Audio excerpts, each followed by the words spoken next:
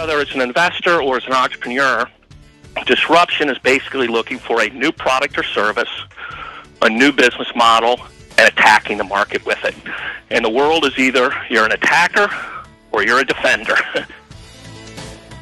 Hello, everybody. David Schwab here. Welcome back to Beyond High Street. Today we sit with Don Davis. Don's a founding partner with Steve Case of Revolution Growth, as well as a co-founder and chairman of the Professional Fighters League. We spent a lot of time in this pod talking about the word disruption, both for him as an investor at Revolution, but also as an entrepreneur, and how he looks to customize business models, tweaking the mundane to try to make a difference. And how after watching a $4 billion acquisition of the UFC, did he raise his hand and said, wait, I can create something better and more unique than this. And he's done that with the Professional Fighters League and has been growing it now for 18 months. I do love the segment we talk about of being an attacker versus defender or being a builder versus manager. Great insight from Don there. And at the age of 40, when Time Warner came in on the acquisition of AOL, and he didn't want to be a defender, how he left and actually started a class at Miami called Real Business and would fly in every week, live with his parents in Cincinnati, and teach that class that has been going on for a decade plus. He gives great tips that everyone should listen to, students should listen to, about going all in and finding your unique talent. I really appreciated Don taking some time. It was a great conversation. Hope you enjoy the pod. Take care. I see disruption from two vantage points. I have two different jobs. My day job is working as a founding partner at Revolution, and there we invest in and help build disruptive companies. So there we're mostly an investor, and we look for growth stage companies that are disrupting a big market. There we mostly invest in consumer-facing stuff. So it could be something like Sweetgreen, which is in the fast casual space, salads, or it could be something like DraftKings, in the fantasy space, or it could be something like Custom Ink, which is the largest group T-shirt custom company. So salads and fantasy sports and T-shirts are three very different markets, but what they're doing is the same. They're disrupting the market with an innovative new product, a different brand that speaks to that consumer, and a business model that has a different twist or a different advantage. So disruption can happen in the most mundane of areas like fast food or T-shirts, or the most new areas like fantasy sports. It can come from all different angles. And my second job, my night job and my weekend job, is I started my own company as an entrepreneur, the Professional Fighters League. And it's the first MMA organization that offers fighters a real chance at a meritocracy. We're a real sport. So we have a regular season, a playoff, and a championship, just like you have in the NFL or just like you have in the NBA, where the best has to beat the best to win. And as you might know in the UFC, it's matchups. Hey, I'll put Dave against Dodd, and they'll fight. It's a one-off event. It's not really where the best have to advance to beat the best. In the Professional Fighters League, the disruption is MMA meets March Madness. In other words, the sport format is coming to MMA. That is a disruption that's never been done in any combat sport, whether it's MMA or boxing. Nobody figured out within rules, within media rights, within fighter safety, within how to program that, how to really bring that sport format to a combat setting. So I'm an entrepreneur with my second job and doing a disruptive business. So whether it's an investor or as an entrepreneur, disruption is basically looking for a new product or service, a new business model, and attacking the market with it. And the world is either you're an attacker or you're a defender. And defenders are big companies that like the way it is. They're doing fine. They're making money. They're sitting in their desk. Everybody's telling them they're smart. Attackers are new companies, new entrepreneurs that want to change the world. They want things to be different. And when you think about the world in that very simple way of are you an attacker or are you a defender, that disruption is coming from attacking companies, whether they're young companies, whether they're entrepreneurs, or whether they're aggressive big companies, they're attackers. So I'm going to ask you the question in a second on have you always been a defender or an attacker. But go to the company number 2 there. What was the light bulb moment where, you clearly found a business model that's different to an existing type of business out there, but were you in another MMA type activity or just other types of live entertainment? What made you say, wait a second, there's something different that we can twist here? Yeah, the Professional Fighters League idea started literally the day that the UFC sold for $4 billion. I saw the announcement, hit my screen, and I thought two things. One, $4 billion is a big number. And two, that's not a very good product. I think I could do better. And I called my wife of 25 years, Sharon, and I said, I see my new business right away. I hadn't had a thought of MMA until that moment. I'm a huge fan of sports. I'm a huge student of different sport models. And through Revolution, I've been a big investor in Sportradar, the largest data company in the world, way bigger than StatsInc, DraftKings. From the very beginning of First Fantasy, my partner Ted Leonsis and I, together with others, own Team Liquid. We're the first to buy an esports team. So we've been disruptive investors and visionary in sports, in sports tech and sports commerce. But MMA was very new to me. But when I saw that big sale number and that kind of big old legacy old product, I said, I could do better. And I said, what would make it better is two things. One, what if it really meant something, like other sports? I like a big fight like everybody else, but those are like one fight a year, like Mayweather and McGregor. It's just great entertainment. That's one fight a year. Or growing up, that would be like, Tyson Holyfield. That's like one fight a year. Or Hagler Hearns. That's one fight a year. All those other fights don't mean anything. They're just people setting up people to fight and a bunch of hype happening outside the cage or outside the ring. What means something is a meritocracy.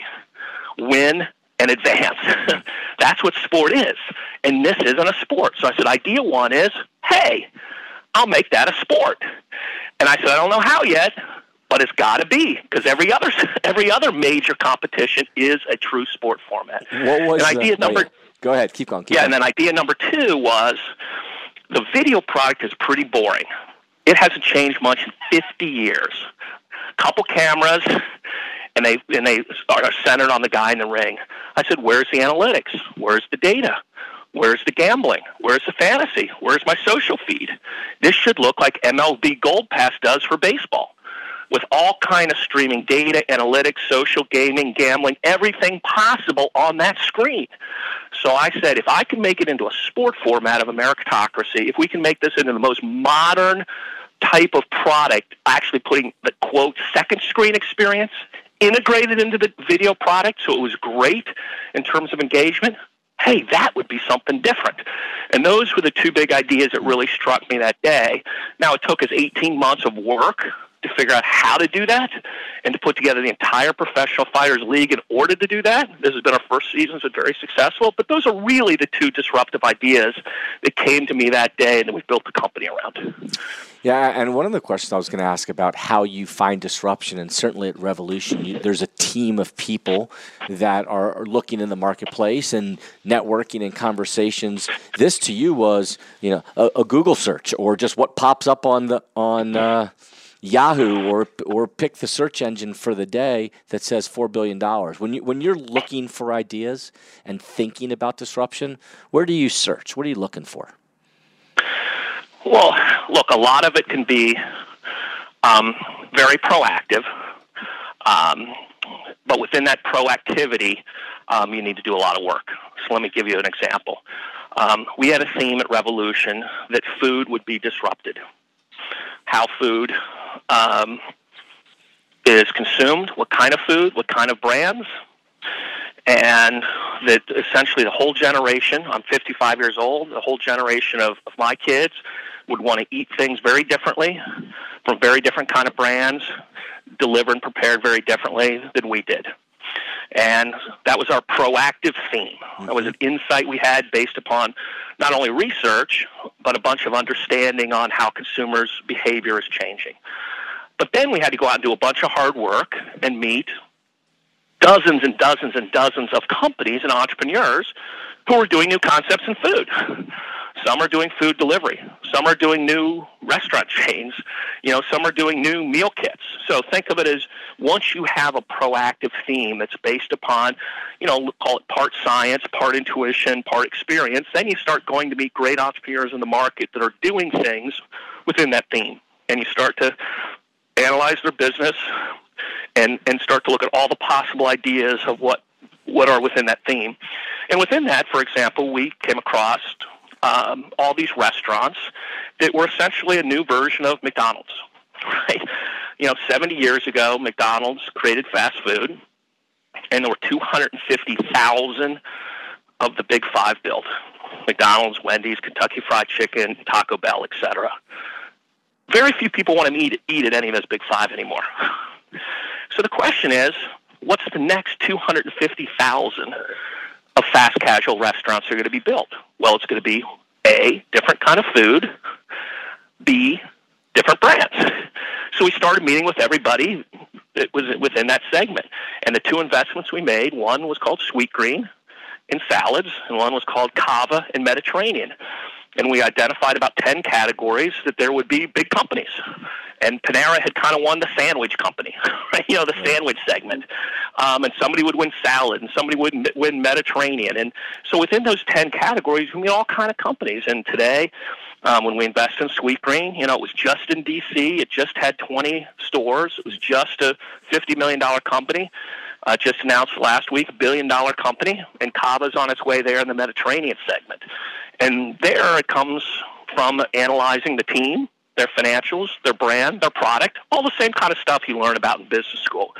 And that's the hard work. Once you have the proactive theme, then you meet a bunch of companies and you do the hard work of, team, product, finances, strategy, position, all the stuff you learn about. All right, so back to the first one. Attacker or defender? Sounds like from a disruption, attacker is where your mind is. Have you always been there, or were you a defender at some point?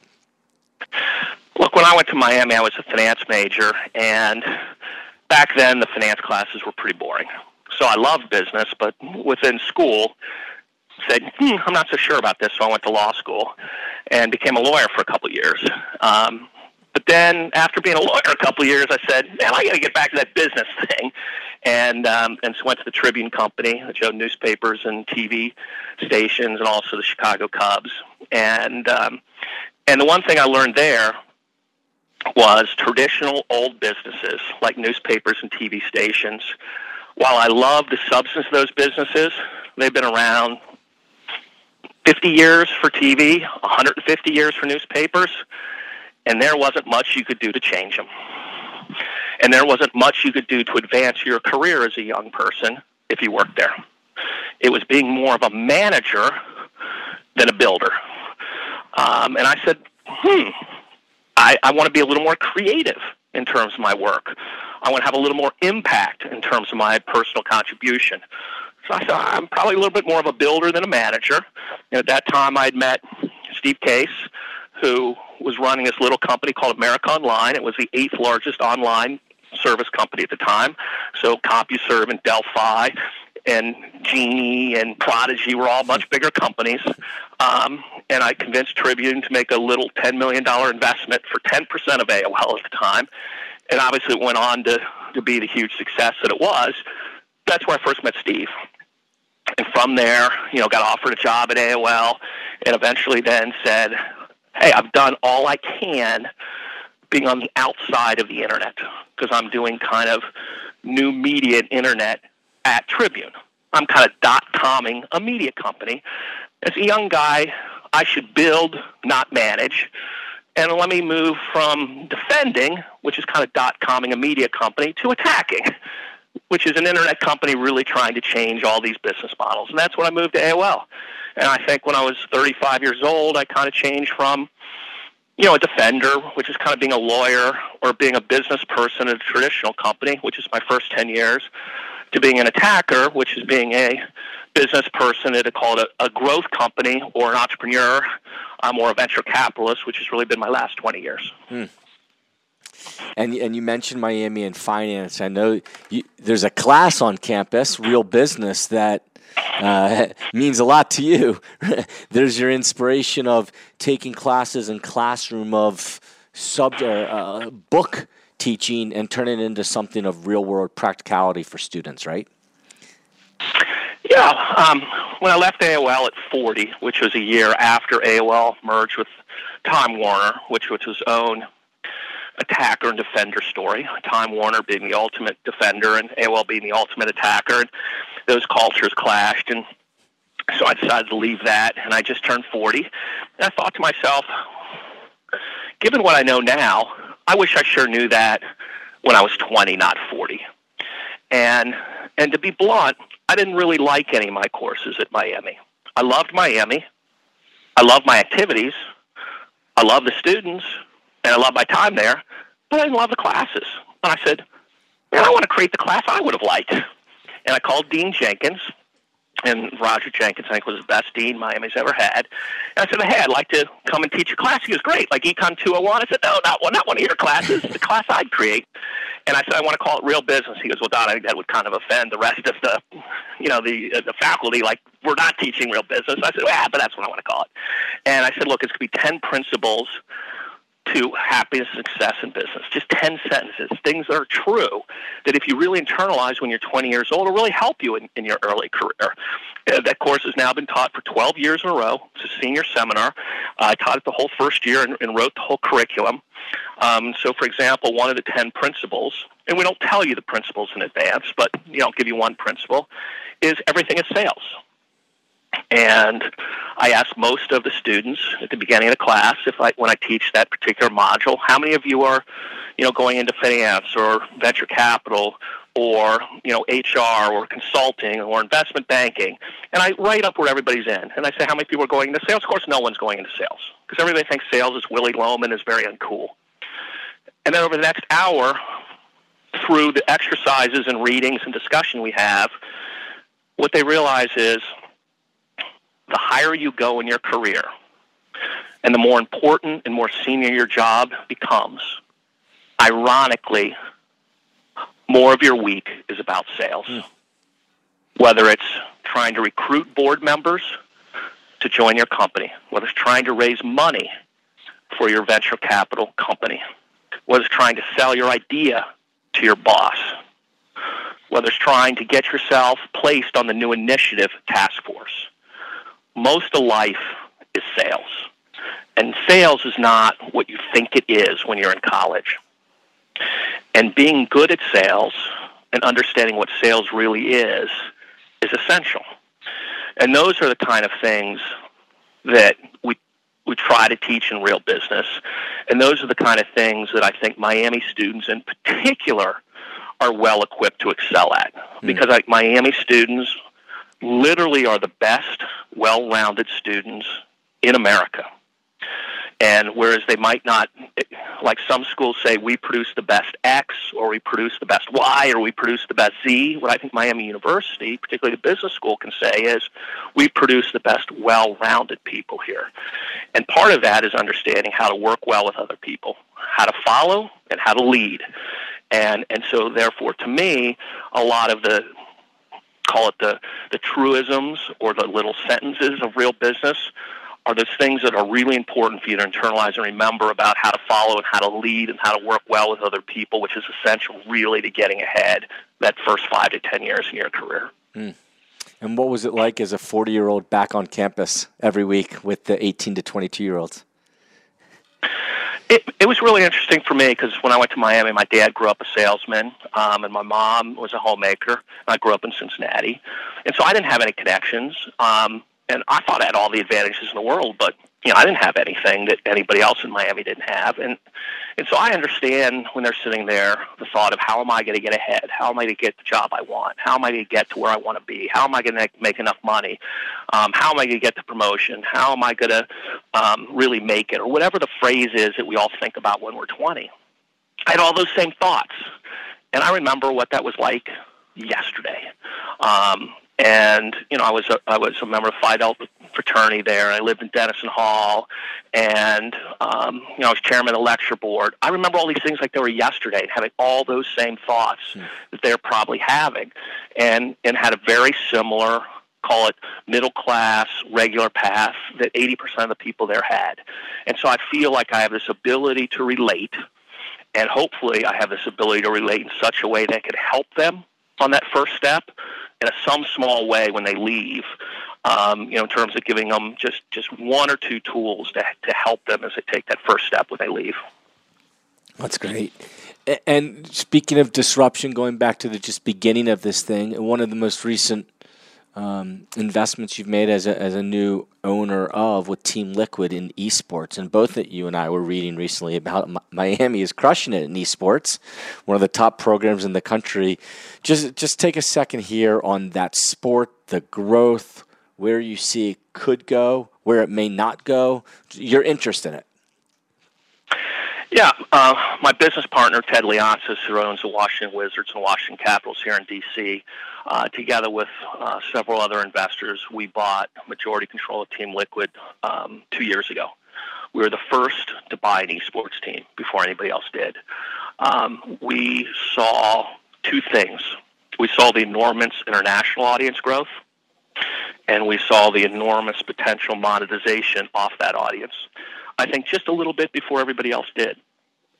And the fact that really blew us away, which is now common knowledge, is that more people watched the finals of League of Legends than watched the finals of the NBA or watched the finals of the World Series. And when you tell this to most people 2 years ago, they said, I don't even know what League of Legends is, let alone what you're talking about. And when you said, look, 52 million people watch League of Legends, they go, where? On what device? On what network? And you go, well, mostly on their mobile phones on Twitch. They go, what? So when you see the kind of international engagement that had not yet reached the U.S., we said we have to get in. And I thought it was kind of like the NFL in the 1950s, where really they only had two revenue streams. People going to the football games and 1 or 2 games a week on one of the channels. So right now in the NFL is $16 billion a year business, but in the 1950s it wasn't. It was just an emerging game that people loved. So it's unclear all the different ways that esports will be monetized. But anytime you have an international audience base already that active, already that big, already that engaged, monetization tends to follow audience. And so we bought that majority control of Team Liquid for about $10 million. And we recently brought in Michael Jordan and several other investors at about a $200 million valuation 2 years later. And Team Liquid now has been the first North American team to win the Dota 2 championship and was named ESPN Esports Team of the Year. So they're kind of like the New England Patriots of North American esports teams right now. But this is very, very early. This is kind of like, I think, the internet, 1998. So it's not the bleeding edge like the early 90s of the consumer internet, but it's really kind of still very early, like the late 90s of the consumer internet, just when Amazon was starting or just when eBay was starting.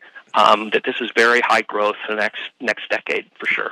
Yeah, I was going to ask that question. If it's in its infancy, where you think when it hits maturity. So you think the next decade, 10 years is kind of a good number on that.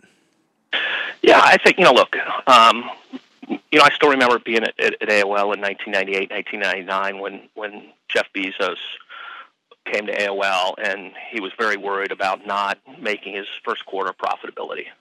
And he had not been named Time Magazine Man of the Year yet, and Amazon was still a relatively small company. And right now, Amazon, biggest company in the world. But it's taken 20 years. Sure. So things tend to be bigger than you think they will be, but they take longer than you think they will. So I think that will be true about anything that is a very, very big market. So I think that's been true about e-commerce. That's kind of true in this on-demand transportation area that you're seeing, and that's going to be true about esports. It'll take a little longer than you think, but it will be bigger than you think. And to the students that are getting accepted into Miami now and will join others in Oxford next fall, or to the students that are going to wrap up their senior year in 4 months, a tip or two for each of them about what the world is going to be like over the next 5, 10, 30, 40 years, or opportunities to consider taking advantage of? Yeah, first thing I would say is the average student entering college or leaving college now will have 10 jobs. 10 jobs, different jobs in your career cycle. So obviously being fluid, being flexible, being resilient, being tough, being able to bounce back, all those things will be essential because you have 10 different jobs. So you don't have to get too worked up about any one decision, but you have to have those core traits of resiliency and those core traits of being able to bounce back and be able to be positive and from defeat, and to be very proactive and aggressive to go after your next thing. That would be the overall climate and the overall context of which to make decisions. It's not about picking the right field or the right job. You're going to have 10 jobs, and it's your mindset and your internal resiliency and proactiveness that will be essential. And I think the 2 tips that I would give people in terms of what makes people successful, number 1 is you got to go all in on your career in the first 5 to 8 years. So I would say prior to being 30, balance is overrated. I know this is not a popular thing that I tell people. You can always let up later. You can always find balance later. So seek more responsibility. Ask for a bigger job. Work on the weekend. Success is intoxicating. Try to have success. You can always have balance later. You can always let up later. You cannot get back on the treadmill or try to get ahead later. That would be advice number 1. And the collateral point would be everybody wants to be in the top 1%. But if you're in the top 1%, that means there's 3 million people like you in the United States. That's how hard it is. There's 325 million people in the U.S. So if you're in the top 1%, there's 3 million people like you. That's how many people are competing for what you want. So you have to find out what your unique talent is. So where does your chance for greatness lie? What are you really passionate about doing? What do you really like doing? Where does work not feel like work to you? That's what you got to find. If something is no fun, do something else, because you can never work hard enough at it to really be great at it. So think of it as find out what your top 1% is, because that's where your career is going to be. That's where your flywheel and your sweet spot is. That would be my second piece of advice.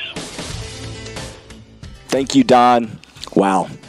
Don Davis is all in. What a great 20 minutes. I learned a lot. Hopefully you guys did too. Follow his Team Liquid in esports and all the other businesses he's associated with. Thanks, Don, for contributing back to Miami with that class and everything you do. Thank you all for listening. Share with friends and colleagues. See you at Skippers.